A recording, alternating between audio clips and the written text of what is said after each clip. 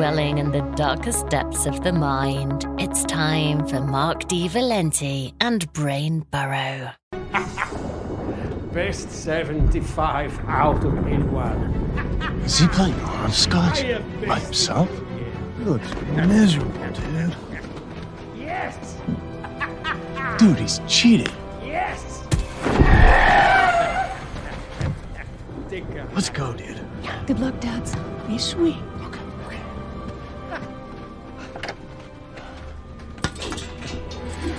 Hey, Death. If it isn't the Wild Stallions. Have you come to sue me again? No, Death. Not at all. We just need to talk to you, Death. Talk to the head. Hello, everyone. This is Mark D. Valenti, and this is another episode of Brain Burrow. This is one of our Digging Deep sessions where we have a chance to talk with our guest. Our guest has a chance to share about his values, his motivation. What does he want for himself? What does he want out of his life? And then you as a listener and viewer have a chance to say, how does this apply to me? So I'm extremely pleased to have on the show today, Mr. William Sadler, and I will ask him the big open-ended question, who exactly is William Sadler? Oh my goodness. Well, I'm a lot of things. I'm a father, I'm a grandfather, I'm a husband for 42 years. Wow. I'm a never-ending student. I'm curious about everything. And I generally, if I meet someone, I generally keep my mouth shut for a while because there's always something to learn from almost everybody. And I'm an actor, which has become that's my stock and trade, and I guess my identity, in part because of that curiosity. I got into acting when I was 17, 18 years old in high school, and my family had gone through, or was going through, a divorce at the time, my parents, and it was I wouldn't say it's a completely dysfunctional family. There was a lot of love, but there was no communication. And I was confused, and I was, I had a bajillion questions, and I was cast in one of the three characters in a Pulitzer Prize winning drama about a dysfunctional family. A young man comes back from the army and confronts his father, who's an abusive drunk, and so on. And it not only was it, well, that was a pretty dramatic one, but I found myself surrounded by grown-ups who were peeling this onion. Why would someone say something like that? That's sort of the actor's process. It's like, put yourself in their shoes. Now, how would you have to feel to say something like that? And so there was a tremendous learning curve, which is how I got into acting at all. That and the fact that I was also trying to be a stand-up comic and a performer of sorts. So I was in a garage band. I was going around Buffalo playing the banjo as Banjo Bill Sadler. And then I came across a Pulitzer Prize winning drama, and I thought, oh, he writes a lot better than I do. So once again, it opened doors for me. Yeah. Thank you, by the way, for sharing that. It sounds like it was a pretty tough time as a 17-year-old with what was going on, and lots of questions. And I'm glad to hear that you saw that outlet in acting, and it sounds like it was pretty impactful for you. Yeah, no, it came along. It couldn't have come along at a more opportune moment for a confused kid. I wasn't sure where I was going. And all of a sudden there was this whole library of information about how humans interact. Right. And I think it sounds like it was a fantastic opportunity then. And I'm wondering, as you progressed in the acting world, as you did more projects, more productions, how did that impact your communication? Because it sounds like it was sort of, you didn't have it as a teenager. So you must have evolved as a person through that. How did you evolve as a person with communication? You mean through the theater? Perhaps through the acting process. Sure. I don't know.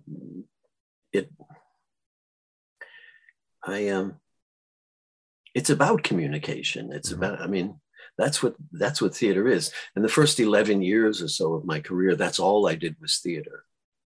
I did no movie, no TV at all. But I guess I found that it, I'm not sure it made it easier to talk to my dad, who hadn't gone through this, explored Shakespeare and Moliere and Chekhov and, gobbling up things as fast as I could. But it helped me understand what was going on, I think. And I have to say they were both supportive. Sure. My dad was much more practical, nuts and bolts. It's like when you graduate from college, you're going to have something that you can, right. You'll have a teaching degree so that you can, right, in case this acting thing goes tits up. And my mom was much more like, as soon as she saw that avenue, that I was excited about that, those playwrights, and she encouraged it. She would drive me to the Shaw Festival in Niagara-on-the-Lake, and we'd see a play, or the Shakespeare Festival in Ontario. Anyway, I guess I'm sure it made me a better communicator. Sure. Well, and it sounds like the fact that your mother drove you around, she was supportive of you doing this, and your dad was too, but it sounds like your mother was very active almost in the way that she could be. Right. Well, after the divorce, she was carving her own path. And part of her path was to see that, if Billy needed to go to Washington for an audition, he was going to get to Washington for the audition. Wow. And, to hell with what it cost. Wow. So she really was supportive. Well, yeah. Thank you for sharing that. Especially, it sounds like a lot was going on at that time. I love what you said about being a never ending student, right? You're constantly learning. So where does that come from? I don't know.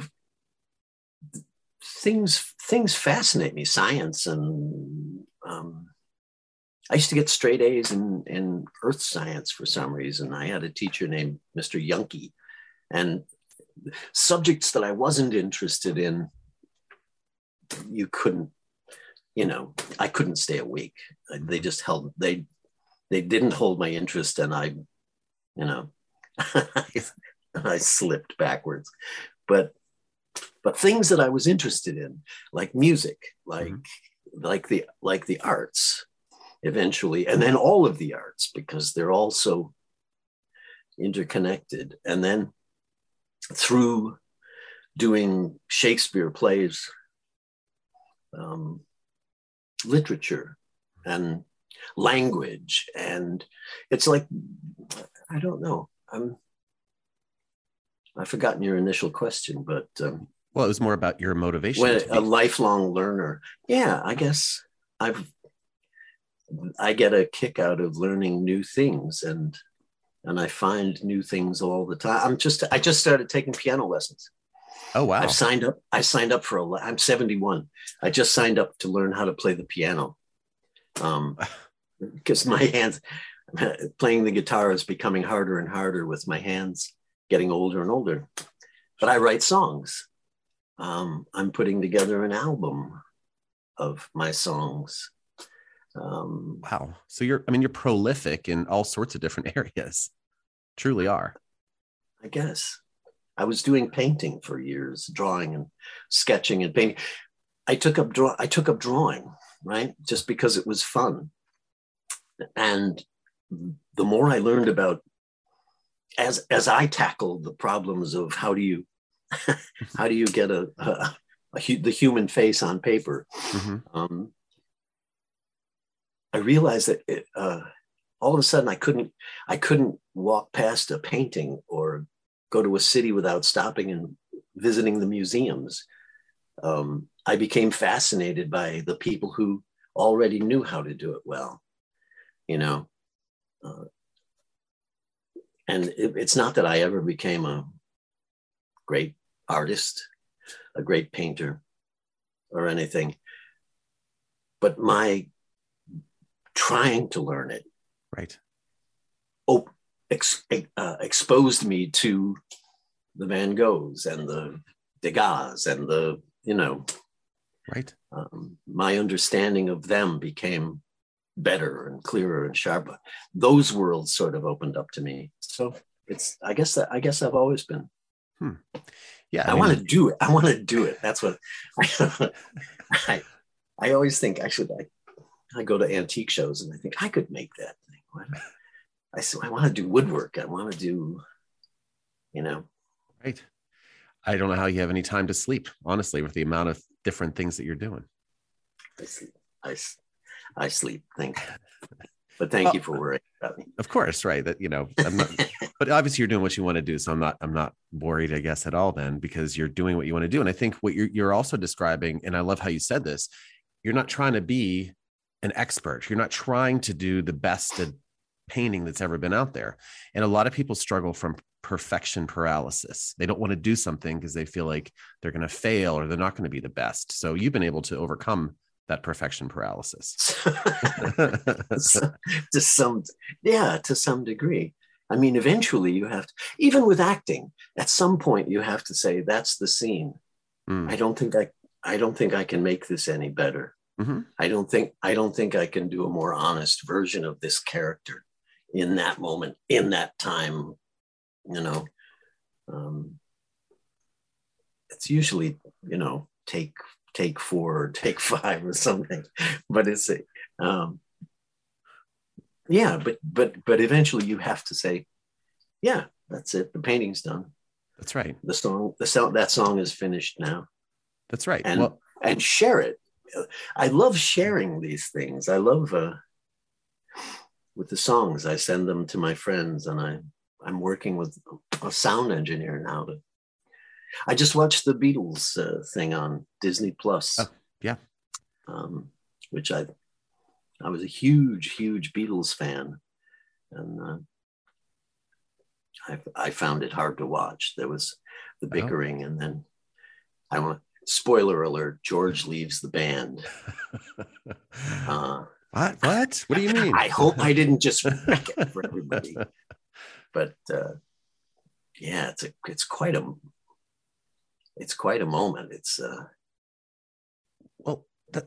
it's a great call out, right? But I'm going to dig a little bit deeper there, what you just said. So why did the bickering on the show, why did it seem to bother you as you watched and kind of reflected on it? They were stepping on each other. Mm-hmm. They weren't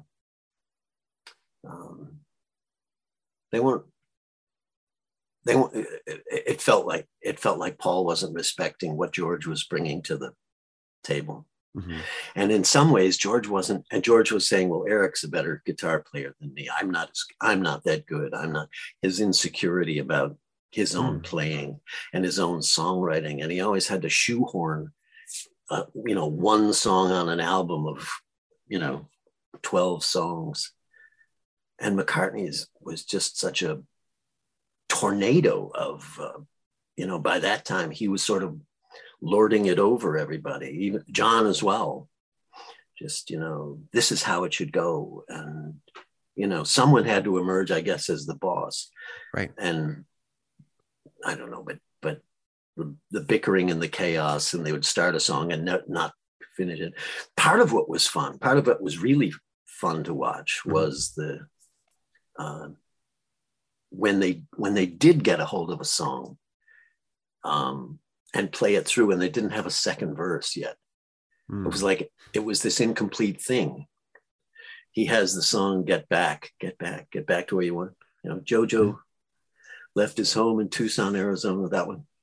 And originally the lyrics were completely different. They were about Puerto Ricans in New York and and the invasion of immigrants, which was all in the news at the time. But I just found that fascinating, that he had found this strong melody, but almost none of the words yet, you know. It's like he had the hook, but none of the verses. Anyways, I'm babbling. No. First of all, the show. I'm still trying to get my head around what I watched last night. It was hard to watch in some ways. I was going to say it seemed to have an impact on you. And second of all, you're not babbling. The whole purpose of the show is for you to talk. So that's what you're doing. So okay. Well, good. So it's great. Right. So, but yeah, I think the reason I asked that question is oftentimes when we watch a movie or watch a documentary or television and we see things that upset us or see things that we are positive about, like you're talking about the creative process, it's because that's part of something we can reflect on in our own life. So we see something, it reminds us of situations we've experienced, positive and negative. So I was just trying to dig a little bit deep as to why those parts impact you. And I've loved and admired them for so long, for so many years, that to suddenly get to look under the covers and see the infighting and Yoko sitting there, you know, ever present Yoko, and George getting more and more and more isolated and upset, and you know, and then he stands up and says, "I'm leaving the band." Wow. And yeah, it's like, fuck, you just watched one of the greatest musical enterprises in the world come to an end right before your very eyes. Yeah, it was remarkable. Yeah, definitely a momentous occasion for sure. Absolutely. And so, none of them knew how to deal with it either, by the way. Right. I mean, it's a breakup. They just, you know. Right. Yeah. Well, I mean, it's a breakup, right? I mean, it's a life-changing event for all of them. And maybe they didn't have a support system that they could go to either, right? Just like you had experienced your situation. Who knew? Who would they turn to? Exactly. Brian Epstein was gone. Right. You know, George Martin was gone. It was like, right. Yeah. Yeah. And I think it's relevant to our conversations because oftentimes people struggle and they don't have somebody to talk to. And the question is, what do you do with that? You found an outlet that was a creative outlet that's been amazingly fruitful and also positive for you. How does anybody out there, you know, deal with those situations? And maybe that's a question I have for you, because part of the show is really about our guests sort of talking about themselves and what they experience and maybe advice for others. And I want to go back to the perfection paralysis thing. I'm wondering what advice might you have for any of our listeners and viewers who are struggling with starting a project, changing their jobs, making a step. If they feel stuck, I'm wondering what advice you may give them if they feel stuck. I think that's one of the, it stops a lot of people. I've seen it stop a lot of people. They won't even start the project because they're afraid it won't be good enough. It won't be perfect at the end. My experience is that you started and it won't be perfect. It won't be perfect. It's nothing on this planet. There's a great line in A Lion in Winter. Peter O'Toole takes his princess's hair, he pulls a little strand of hair loose, and he says, "Nothing in this world has any business being perfect." But it won't be perfect. You learn to play the guitar. You're gonna sound funky for a while, but your appreciation of the world of guitar players will grow exponentially, and eventually you do start to sound pretty good. You know, you will. You have judging yourself. Don't stop yourself. Right. This life is hard enough without, you know, you throwing up roadblocks for yourself before you even, you know, I don't care what you're trying to learn to do. cook a Thanksgiving turkey, or, you know. Yeah, I think that's fantastic advice. None of us are perfect. Right. Sorry. Well, and no, what do you We're say? pretty good. Yeah. Yes. And I think you embody the spirit of every day closer to better, not every day closer to perfection. Your every day is better than the next because you make mistakes, you fall down, but guess what? That's the learning that comes with that as well. Yeah. Yeah. Oh, I think that's absolutely the case. Right. And I mean, I've often thought about acting that way, that I've been doing it. I studied it for 6 years. I mean, I really took it serious, and I used to beat myself up. I used to fret. I used to fret about it because it wasn't good enough, and it wasn't this and that. And it really wasn't until I began to forgive myself and, you know, let myself look like an idiot, that's sort of where the gold is. That's those chances that you take, that's where the gold is. That's where the genius is. That's where the people that allow themselves to think outside the box and really go there are the ones that we look at, you know, we all admire. You know, they're the Picassos that suddenly start painting in a different way, and we all go, holy crap, where did that come from? You know? Right. They really make us look at the world in a different way. That's right. No, I think that way about characters, actually. Okay. So talk about that. I've been, I love clowns. I play in Bill and Ted's Bogus Journey. I play the Grim Reaper, and Hollywood is great at, I'd been the villain in everything up to then, right? I'm Hard to Kill, Die Hard 2. I killed 300 people. And finally, I was Death himself, which might seem like it's about as far down that road as you can go. Right. But what was fantastic about it was that I created this character with a Czechoslovakian accent, and he was, but he's bigger than life. He's this enormous character, and he starts out being this terrifying figure of death for Bill and Ted, who've been murdered, and almost immediately in the game sequence that they play, which is a rip on Bergman's Seventh Seal. When he loses at Clue and he loses at Battleship, and you're every sack, my belt, he begins to crumble, and he becomes petulant, and best 2 out of 3, best 5 out of 7. He reluctantly, I mean, he just gets demolished in front of your eyes into this spoiled little petulant guy, goes on the journey with them, and by the end of it, he wants to be liked, but it was like he wants to be part of the band. He wants to be one of the guys, and I just found it, you know, was as soon as I took on that character, I was coming up with lines that he would say. I was coming up with bits and things. This guy took on a life of his own that doesn't usually. Most of the time, we feel like session players in a studio. They say, "You need I know what you need."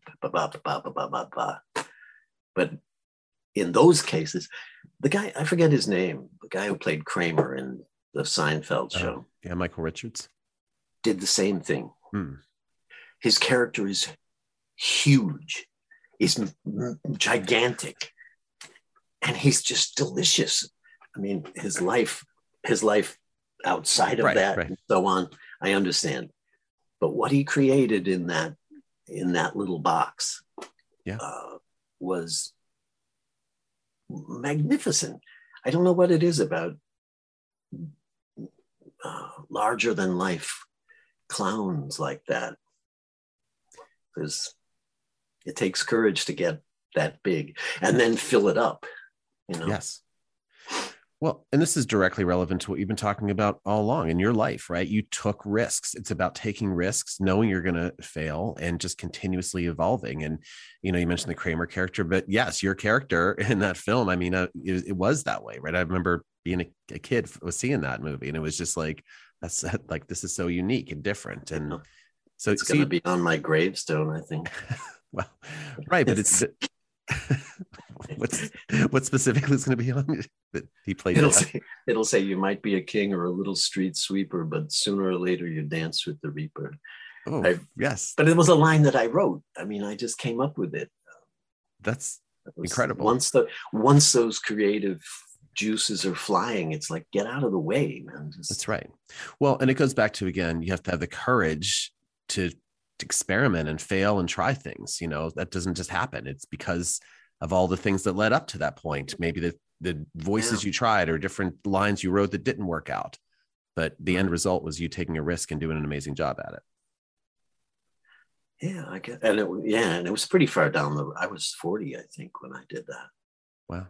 Something like that, 30 years ago. Yeah. How old am I? Yeah. I said 71. I told you I wasn't good at math. Well, maybe that's your next thing to work on is something. Something oh, please.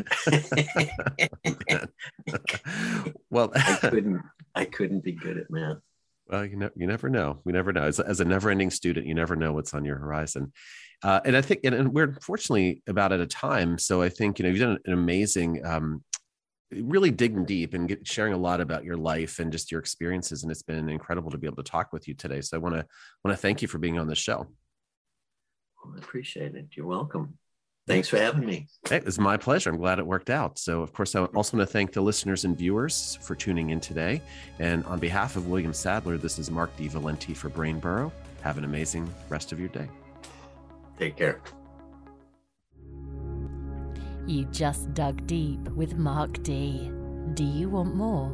Follow Mark on Instagram at Valenti Horror and subscribe to the Brain Burrow podcast.